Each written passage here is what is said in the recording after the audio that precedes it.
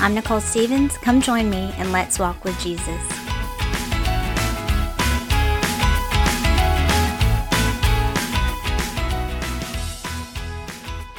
Hello, everybody. How are y'all doing? How's October going? It's almost over. I can't believe it's almost over. It's so crazy. This year has seemed to have flown by. I already miss summer. I can't wait for summer again. Did I say this last time? We have not really been carving pumpkins lately, and it's not because of conviction, honestly. It's because I'm lazy, and I find that my kids don't really care about pumpkins. And I'm like, but we'll paint some pumpkins. That takes a lot less effort in my mind. But we paint them outside because that's easier. And I think the most fun that they have with pumpkins, anything to do with pumpkins, is at the end when they start rotting, is smashing them with baseball bats. So, that's a good time. I think that it takes a lot more effort to smash a pumpkin with a baseball bat if it's not carved. So I'll keep y'all updated on that. But today I wanted to talk about just having a soft heart, having a hard heart. I think that we can all give a Sunday school answer, like having a hard heart's not a good thing. But why? Why is that? And, what does the Bible specifically have to say about it? Me and my 12-year-old got in this conversation.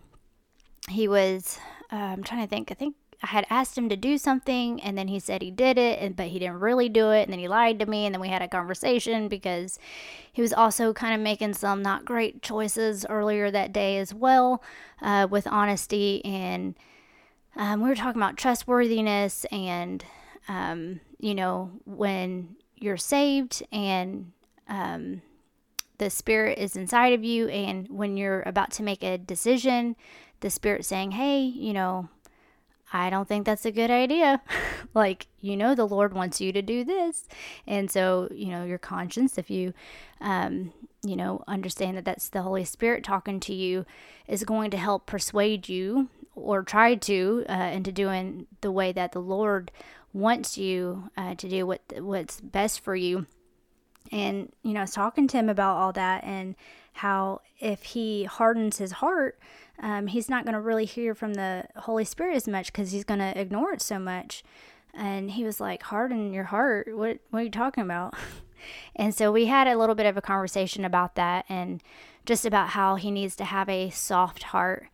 And he's like, well, I can't help but have this voice inside of me right now saying, and I appreciate his honesty. I appreciate that he feels like he can have open communication with me. Look, I just said I appreciate his honesty, but he was in trouble for lying. So I'm just saying, sometimes he's honest, and I appreciate those moments when he is. And he just said, there's this voice going on inside of me right now as you're saying this that, having a soft heart is like makes you a sissy, and having a hard heart that's more manly. And I'm like, I hear what you're saying, because before our culture got super confused, it's you're tough, you're a man, you're a macho, you don't have like a soft nothing. That's for whiny babies. That's for sissies. And I think even aside from the macho manliness to be hard and tough and not soft is just human nature to want to be in control and not to be submissive or soft to anything, to anybody. And so we just, we talked about that. And I talked to him too about just more of a recent time that, I've had episodes where I talked about this before about, me and my bitterness and my hardness of heart, where I was wronged and went through some situations that I felt like were more out of my control, that I didn't really have a whole lot to do with in my mind, and became bitter and hard-hearted towards the person. And, I'm still going to do what's right, but I don't trust this person and always giving the side eye and all this. And so even though I was doing right, I still wasn't doing right. I still had a hard heart, which is, an unteachable heart. It's very self-righteous. And so I think in our humanness, it's all about our will, our rights, and if somebody hurts us, we're building a wall. And even if it's got nothing to do with somebody else, if it's something we want to do, that's what we're doing. And to submit to God and give up our will is really hard. And then we remain stiff-necked and hard-hearted. And so I was just talking to Jedi about, the Old Testament a lot, talks about these things. And oh my goodness, I sometimes feel like the Old Testament's a little dry to read through, like you're reading through just a lot of genealogies and you're like, okay, or how they built, the temple and the ark and these measurements, and I don't know what they mean. And so, but it's very just neat how God still speaks to us because it is his word and it still applies today. So I want to read a couple of the verses where it's talking about being hard-hearted and stiff-necked and things like that. And then we'll get down to the other things. But Ezekiel 2:4, it says, "For they are impudent children and stiff-hearted." And Ezekiel 3:7, "But the house of Israel will not hearken unto thee, for they will not hearken unto me. For all the house of Israel are impudent and hard-hearted." And obviously that is not a positive thing. It's not an obedient thing. And when you look up the word impudent, the definition is marked by contemptuous or cocky boldness or disregard of others, insolent. So obviously it's very rebellious, disobedient, hard-hearted attitude. And Deuteronomy 31:27 says, "For I know thy rebellion and thy stiff neck. Behold, while I am yet alive with you this day, ye have been rebellious against the Lord, and how much more after my death." And, as much as we read so much in the Old Testament about Israel being stiff-necked and hard-hearted and rebellious and impudent, we can relate ourselves, right? Jeremiah 17:23, "But they obeyed not, neither inclined their ear, but made their neck stiff, that they might not hear, nor receive instruction." So as I'm talking to my son, I'm like, when your heart is hard, it's not like, oh, you're so tough and so cool and all this kind of stuff, but your heart is not teachable and you're prideful and you're not wanting to hear the instruction because you want to do what you want to do, and so you harden your heart. In Hebrews 3:13, it says, "But exhort one another daily while it is called today, lest any of you be hardened through the deceitfulness of sin." And so we know that the heart is deceitful and wicked above all things, right? And we see the deceitfulness of sin, obviously. Satan's a liar. He's constantly lurking around, right? Seeing who he can devour. He's constantly trying to trip us up from keeping us from growing in the Lord. And there's this commentary by David Guzik. He says, "Christians must be vigilant against hardness of heart. That hidden sin you indulge in, none suspect you of it because you hide it well. You deceive yourself, believing that it really does little harm. You can always ask forgiveness later. You can always die to self and surrender to Jesus in coming months or years. What you cannot see or sense is that your hidden sin hardens your heart. As your heart becomes harder, you become less and less sensitive to your sin. You become more and more distant from Jesus, and your spiritual danger grows every day." End quote. And then further down, he again talks about it. He says, "Do not harden your hearts. We often say our hearts become hard because of what others or circumstances do to us. But the fact is that we harden our own hearts in response to what happens to us." End quote. So we're responsible for whatever we're doing. We can't say, well, I'm this way because of this person or because of this situation. It's still something that we're completely in control of. And, it's by God's strength and power and grace and mercy that, we're able to rise above some hard circumstances. He's the one that lifts us up out of that. But we choose which direction we go. Are we going to rely on the Lord to help us not harden our hearts? Or are we going to decide to act fleshly in that situation? And, earlier when that commentary was talking about, the secret sin, we might be like, I know it's wrong, but I'm going to do it anyway because I want to do it. And, I used to be that way for a while in my 20s, especially, it's just, I would do something it was wrong, I'd go repent, and then I'd go do it back again, and then I'd repent, and then I'd feel so bad, and then I'd go do it again, and then I was like, I'm so sick of going back and forth. I'm so sick of myself and my unfaithfulness. I'm just going to go ahead and avoid the Lord. What? Does that make any sense? That doesn't make any sense at all. What I should have done is like surrender to the Lord. But in my hardened heart, I could not even see, because I had desensitized myself from the Lord so much that I don't even know that especially because I wasn't seeking his face or reading the word, that I even understood what to surrender looked like. So I kept trying to do things in my flesh, and instead of just deciding to surrender and give it all to the Lord, I just decided to avoid him instead. And so it was a lot longer of a road and a way, way more difficult journey, because I decided to learn the hard way, like the prodigal son. And I'm so thankful that he's long suffering and he's a God of second chances, and he took me back and he forgives me and he loves me, and he's kind to me, and I'm thankful for that. But do not miss that when you're living in sin and you're choosing to sin, it still does damage to your relationship with the Lord, and your heart becomes hardened, and it's hard for you to hear the Spirit. And so that's kind of what 1 Timothy 4:1-2 says. It says, "Now the Spirit speaketh expressly that in the latter time some shall depart from the faith, giving heed to seducing spirits and doctrines of devils, speaking lies and hypocrisy, having their conscience seared with a hot iron." So when you just ignore somebody for so long, any parents out there, you've ever had kids, mom, hey mom, mom, mom, mom, mom, mom, mom, mom, mom, mom, mom, and after a while you just kind of like, it's just another noise. You love your kids, but like you just ain't even really hearing it anymore. And in a similar way, not the best example, but when you ignore the Spirit and just decide to focus on not the Lord, you're going to have a hard time hearing him, and that's really dangerous. In Romans 1:21-25, it says, "Because that when they knew God, they glorified him not as God, neither were thankful, but became vain in their imaginations, and their foolish heart was darkened. Professing themselves to be wise, they became fools, and changed the glory of the uncorruptible God into an image made like to corruptible man, and to birds, and four-footed beasts, and creeping things.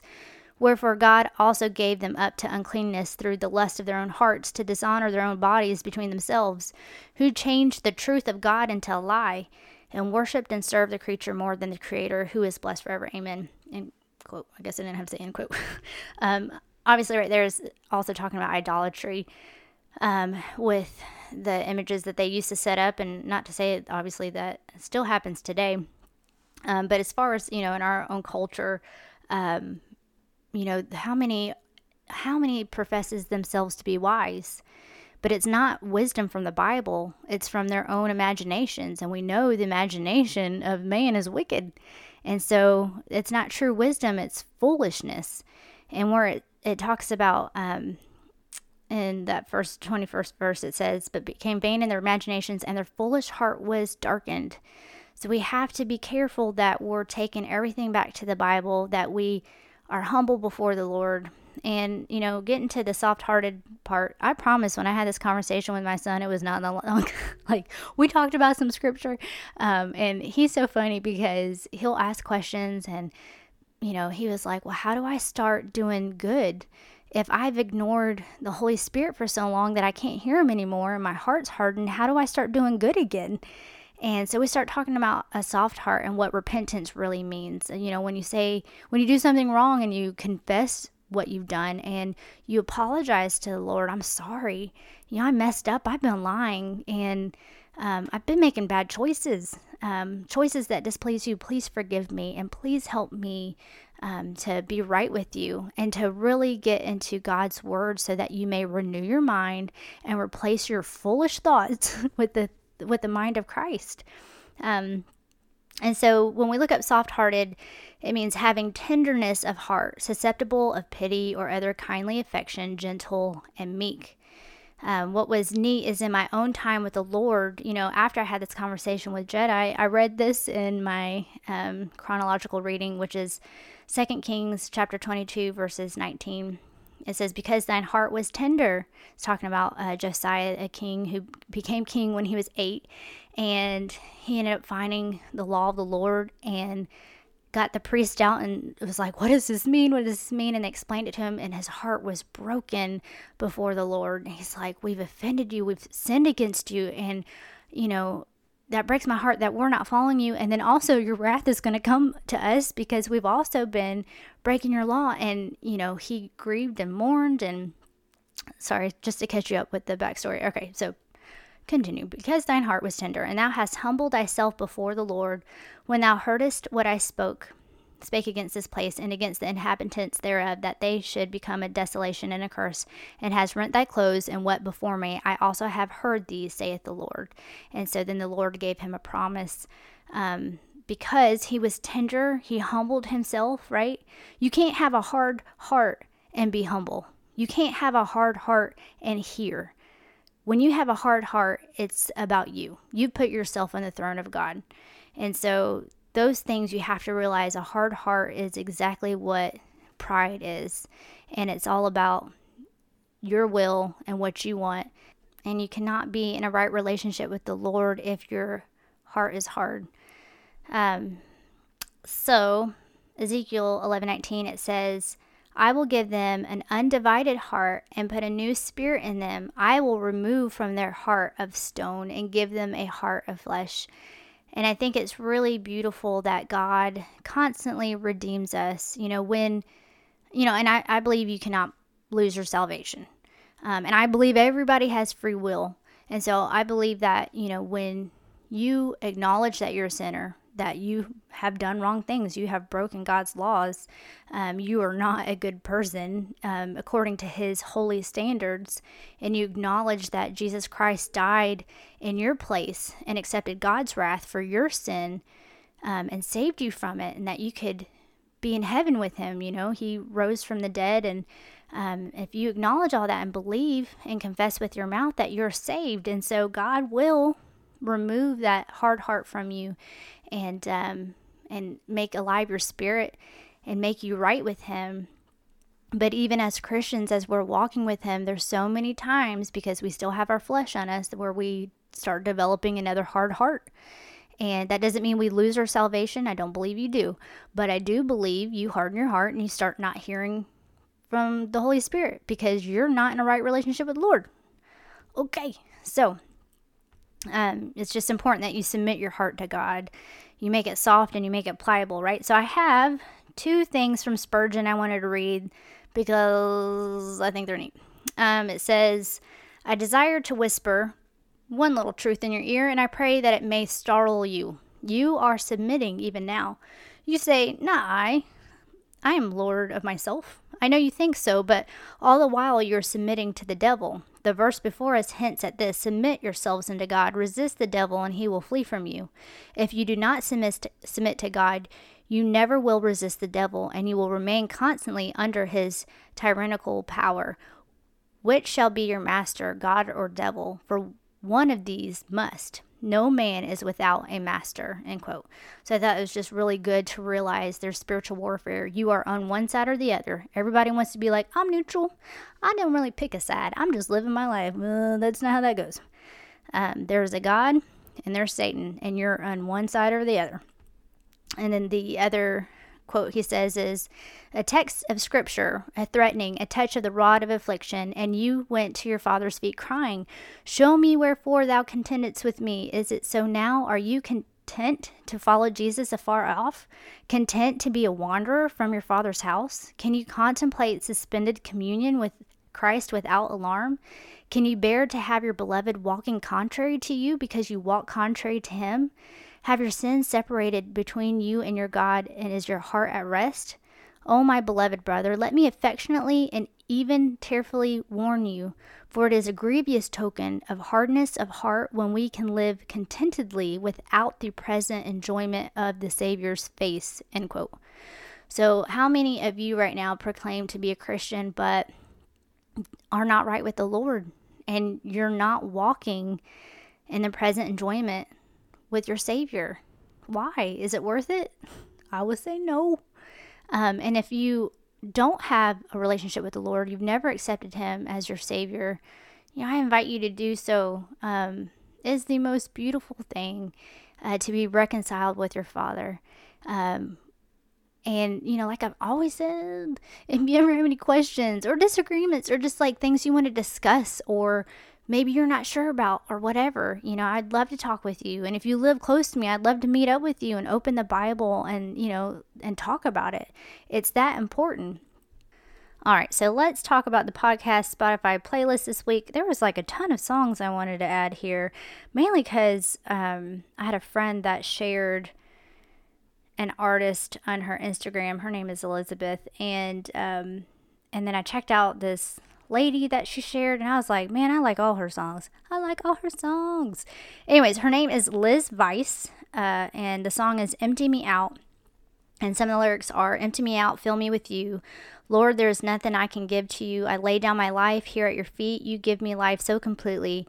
Now I died with you, was buried with you. The moment I believed, and I rose with you, ascended with you into the heavenlies. Lord, it's not me, it's you inside of me. And Jesus, you're all these eyes can see. But it's like really good music. So thank you, Elizabeth. And then there's this other song that's been in my head or in my heart. I guess the Lord put it there. You might know it. It goes, all hail King Jesus, all hail Emmanuel, King of kings, Lord of lords, bright morning star. And throughout eternity, I'll sing your praises and I'll reign with you throughout eternity.